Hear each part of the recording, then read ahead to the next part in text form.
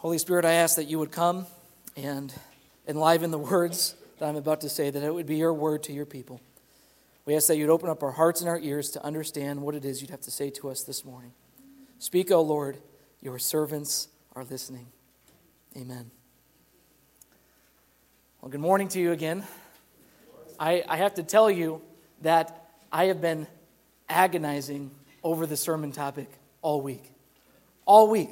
I couldn't even begin writing until Thursday night because I've been praying about this, I've been thinking about this, I've been reading, I've been talking to people. I asked our Wednesday night prayer group to pray for me when I was there.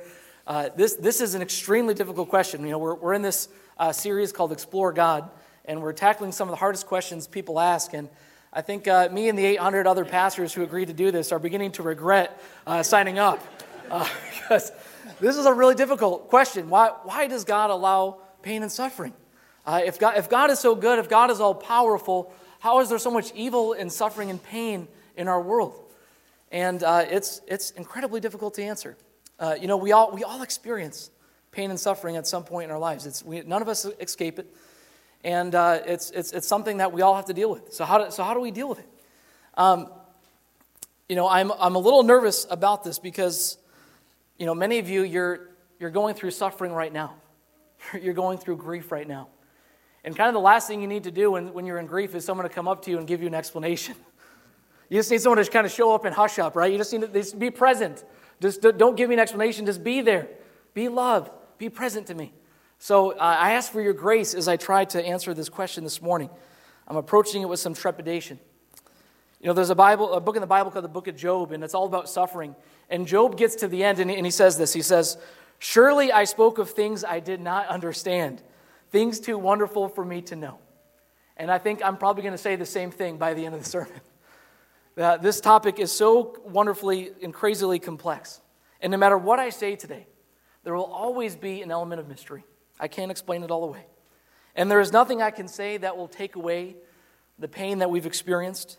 There's nothing I can say that will reverse what happened or suddenly make it all better. But after we go through grief and we're working through that process and kind of the dust begins to settle, the questions and doubts still persist, don't they? They still persist. And the question comes up, well, why? And we're going to address that question today. And let me give you some caveats. Here's what I will not do. I am not going to solve or resolve the issue of pain and suffering. I don't think I could ever do that. I couldn't do that with a whole sermon series, let alone one sermon. It's going to be impossible. And you will likely have more questions today than you have answers. You'll probably leave with more questions than you had than you started with. And I think that's a good thing. This topic should spark more discussion and thought and prayer in your life. I am not going to minimize pain and suffering, and I'm not going to offer any easy or cliche Christian answers. That is what I will not do. Here's what I will do. I will provide some reasons why pain and suffering exist in our world. And I will challenge some of the standard and cliche answers that you often hear in Christian circles. And I'm going to provide you with what I think are more biblical and more helpful answers. Okay? Because when you go through intense suffering, what you believe can really be challenged. We were really challenged when we lost our daughter, Jessie Grace, when Laura was 27 weeks pregnant. That was really challenging. Things that you believe, things that you think about God, you begin to wonder, how does that fit into my conception of God and life and how all of this works? It begins to challenge you, and you can begin to feel like you're grasping for just something to hold on to. What do I really believe? What is the truth of this universe?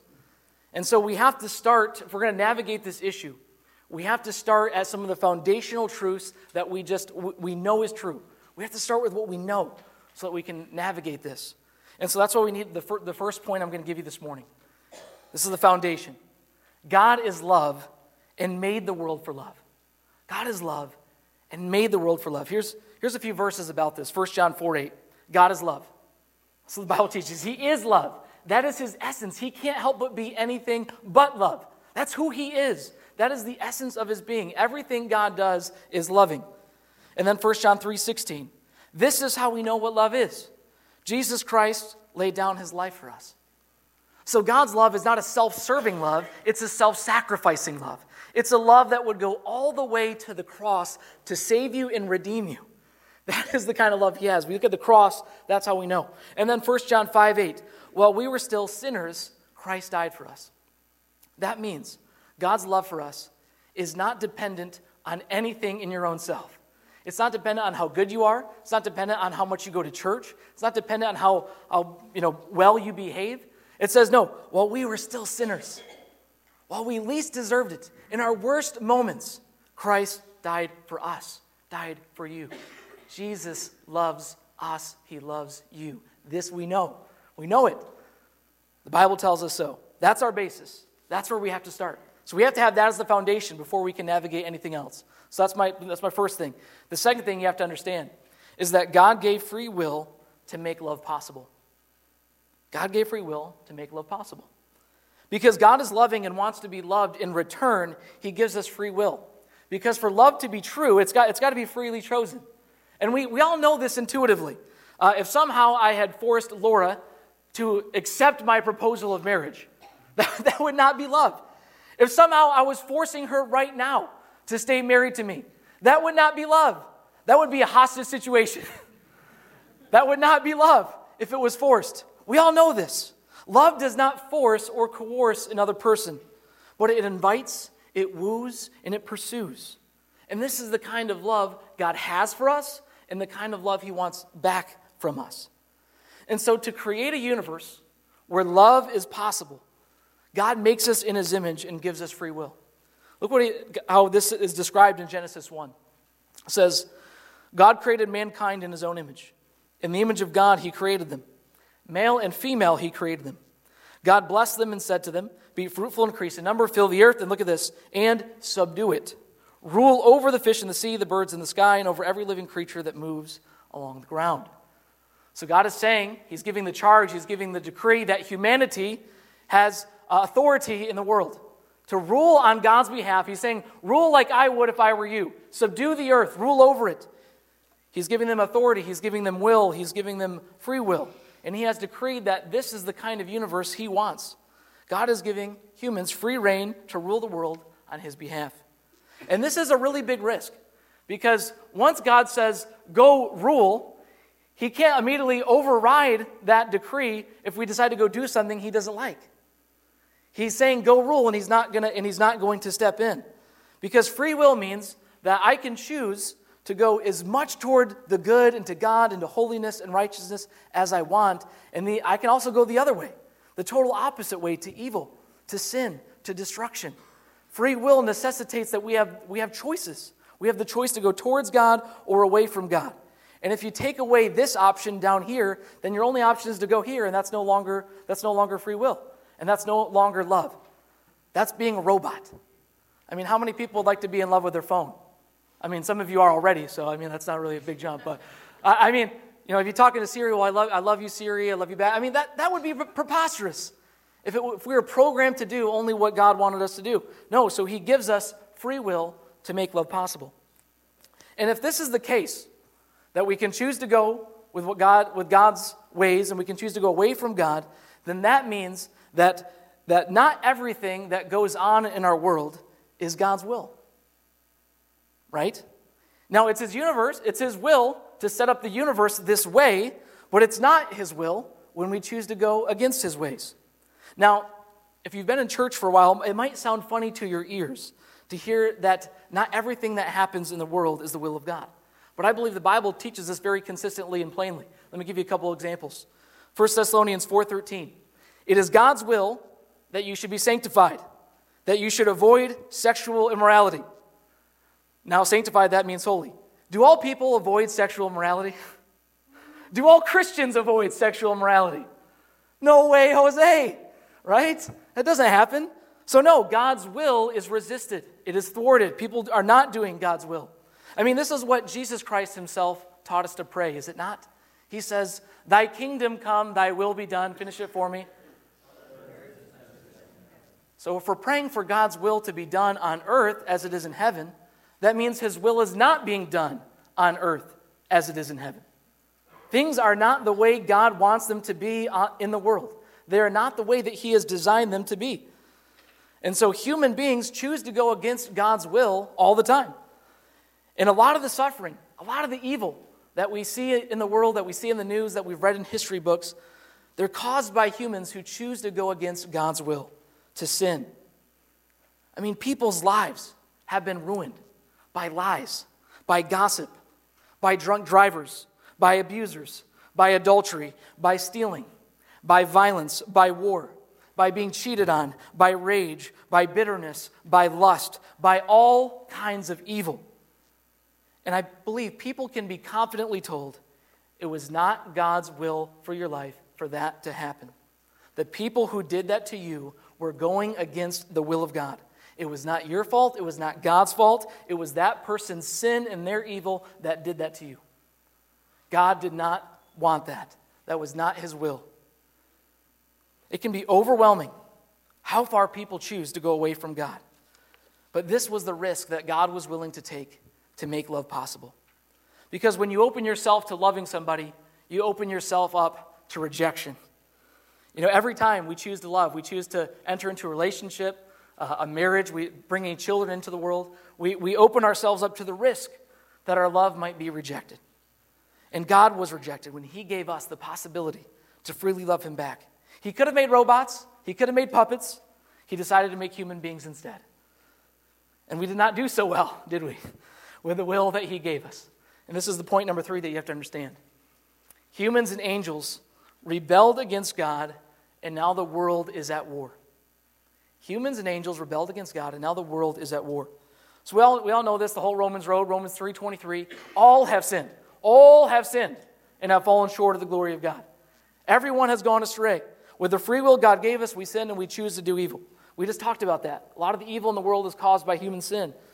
But we'll never be able to understand this issue until you understand that this world is in a state of war against God. In a state of war against God. You know, Genesis 3 talks about the fall of humankind, and Jean mentioned it in her children's sermon. We think about Adam and Eve disobeying God. But we often leave out that there was someone else there. There was an intruder. There was what's described as a serpent, which we understand to be a symbolic image of Satan, the enemy of God, who deceived Adam and Eve.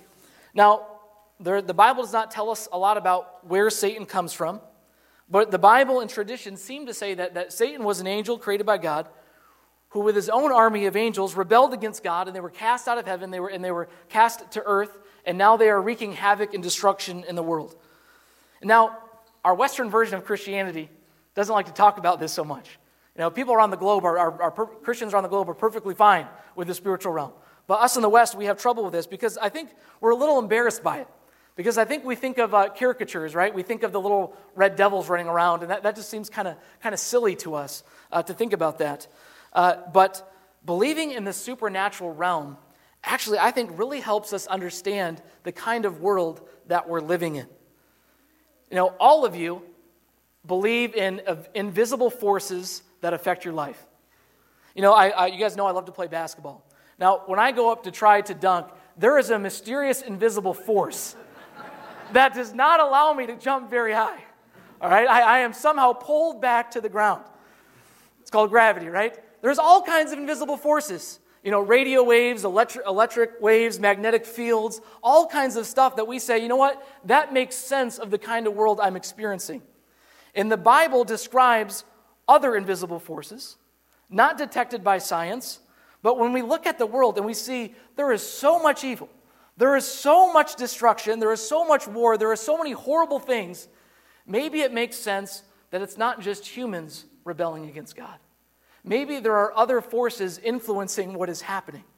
That's what the Bible describes, that Satan is the enemy of God, and he has his forces, and they are rebelling against God's ways. Paul calls Satan the god of this age. Jesus calls him the ruler of this world. And this is what he says Satan is doing.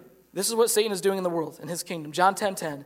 He says, the thief comes only to steal, kill, and destroy. What is Satan doing in the world? He's stealing what God doesn't want him to steal. He's killing, and he's destroying. He's destroying the world. He's wreaking havoc and destruction. All kinds of things that are horrible, suffering and sickness and evil, and all kinds of things are because of the influence of the spiritual realm. And so when we ask the question, why does God allow pain and suffering? We often forget that there's other things in the world going on besides just God and us. We imagine God being the only one with agency. but there are other forces at work in our world wreaking destruction.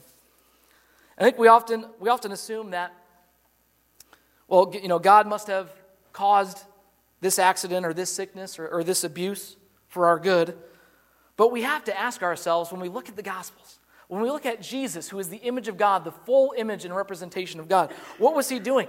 He saw all kinds of evil, suffering and sickness and pain, and he didn't say, "Oh, God caused this, so God caused all this, so you just have to deal with it." Almost all the time, he said, "No, actually, Satan is behind this, and I'm going to drive it out. I'm going to heal, and I'm going to revolt against what he is doing.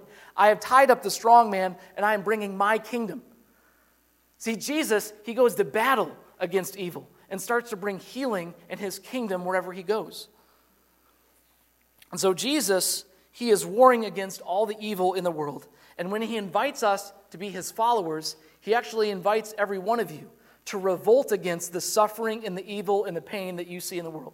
He invites you to join him in his kingdom, to bring love, comfort, and healing in all the places we see the aftermath of war. But then the question still comes, well, if God is for us, if he is fighting against the evil in our lives, we still ask, well, why did this happen to me? Why did I experience this?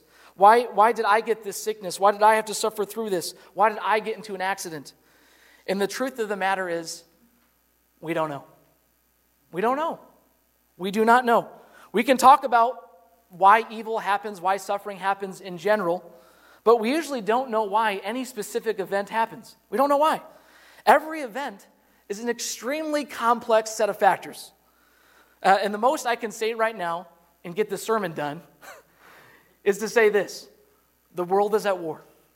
The world is at war. Awful things happen.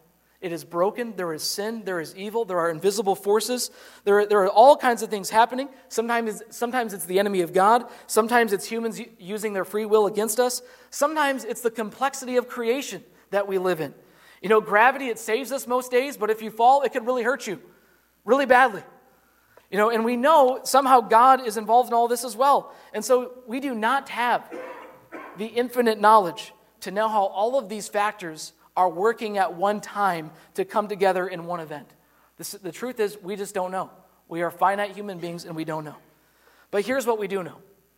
When suffering does happen, we can assume that God wants to bring hope, God wants to bring healing, and God wants to bring comfort. And we can join with Jesus to revolt against the suffering in this world and bring light to all the dark places in our lives. But even so, we can give thanks to God because our hope is not in just this world alone. We need hope beyond all the pain we experience. That's why we need number 4, is that God will one day bring justice, healing, and he will end all suffering.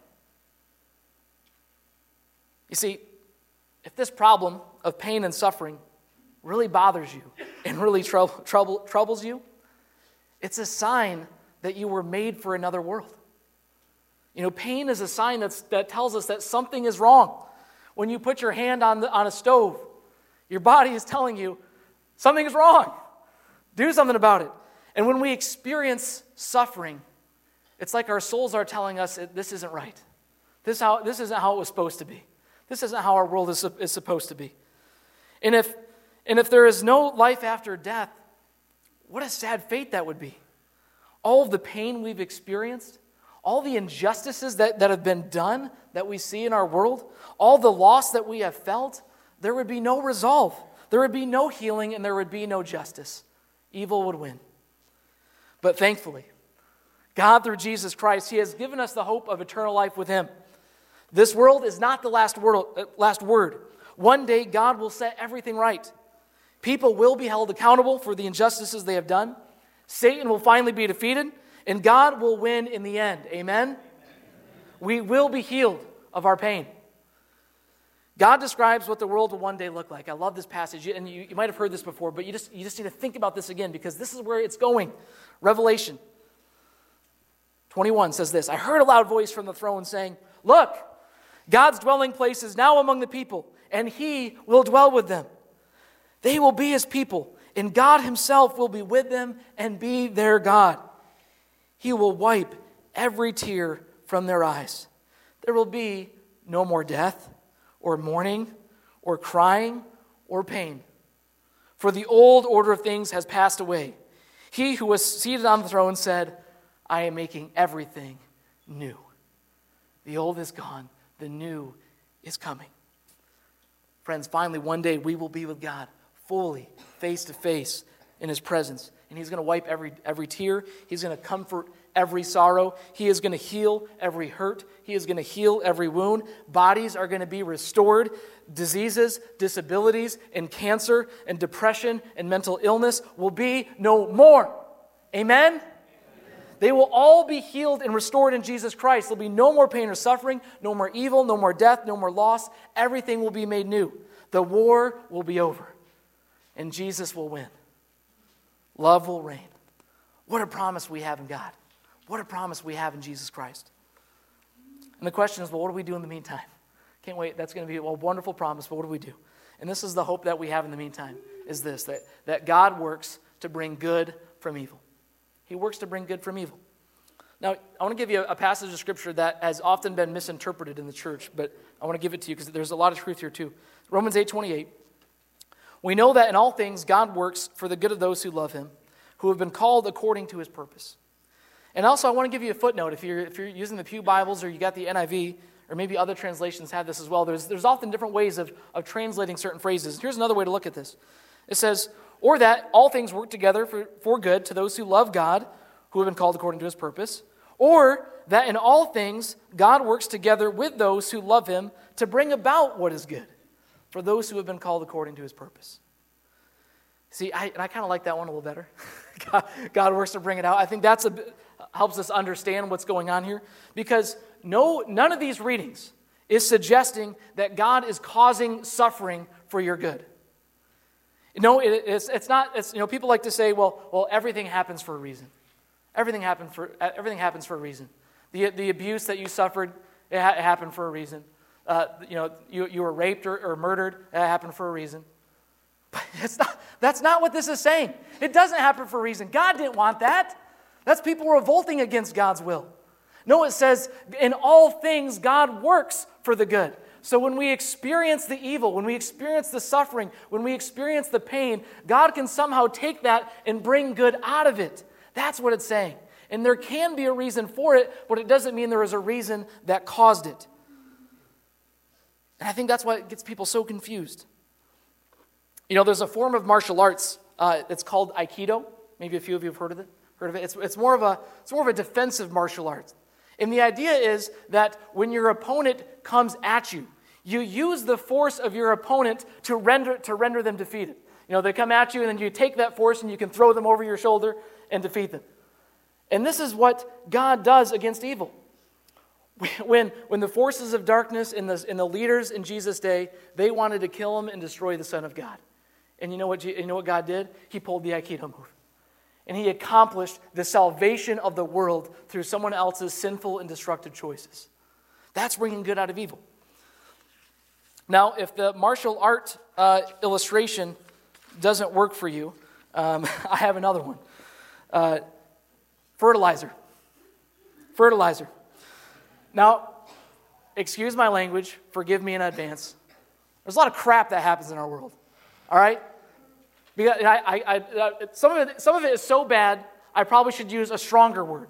But we're in church, we're in worship, and I'm not going to use the stronger word. But we can't minimize how bad it is. There's a lot of crap, there's a lot of junk, there's a lot of horrible things that happen in our world. And we can't minimize it. We can't tell people, well, God has a purpose for it and it's not that bad. No, it's crap, it's horrible, it's evil, it's painful. But you know what farmers can do with manure? They can take all the dung and the manure and they can fertilize their crop. And that will grow plants. And those plants can be used to feed other animals. And actually life can come out of the dung. And God can take all the junk, all the crap, there's no good word for it. He can take all that stuff and He can use it in your life to grow life and to give purpose to your pain. Doesn't mean that He was behind it, doesn't mean He caused it, but He can use it if you allow Him. If you allow God to take your pain, He can grow you. He can add to your character. He can grow perseverance. He can grow hope. He can grow a lot of things in our lives with pain. But we just have to give it to Him. We have to give it to Him.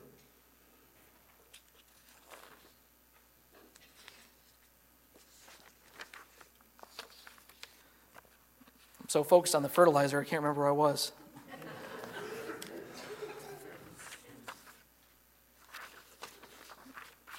I think I'm missing a page in my notes, but that's okay.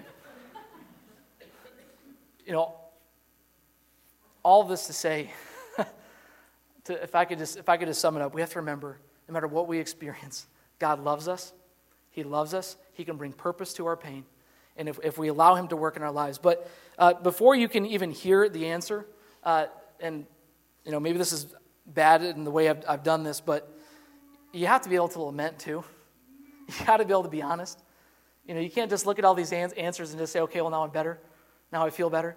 No, you got to be honest. And I think God really wants our honesty. And I really want to give you a chance to be honest this morning. I'm going to invite John and Jana up, and they're going to play a little bit of music. And the psalm that we had the scripture reading this morning, it's this beautiful representation of how we can be honest with God. How long, God, am I going to have to suffer? How long am I going to have all these thoughts day and night and sorrow in my heart? How long, Lord, will you forget me forever? See, you have to be able to take all your pain and give it to God and be honest with him about it. Because he loves us. He wants to be in a relationship with us. And he weeps over our suffering. He weeps with us over the pain and evil in our lives. And so as this music, there's no words are going to be sung. I just want you just to take this time and just be honest with God. Just go to him with your suffering. Hand him all the stuff that's going on and say, God, would you just do something with this? Would you bring some life out of this? Would you bring some healing to my hurt? Would you bring some comfort to my pain? And I'll give you a few minutes to do that this morning.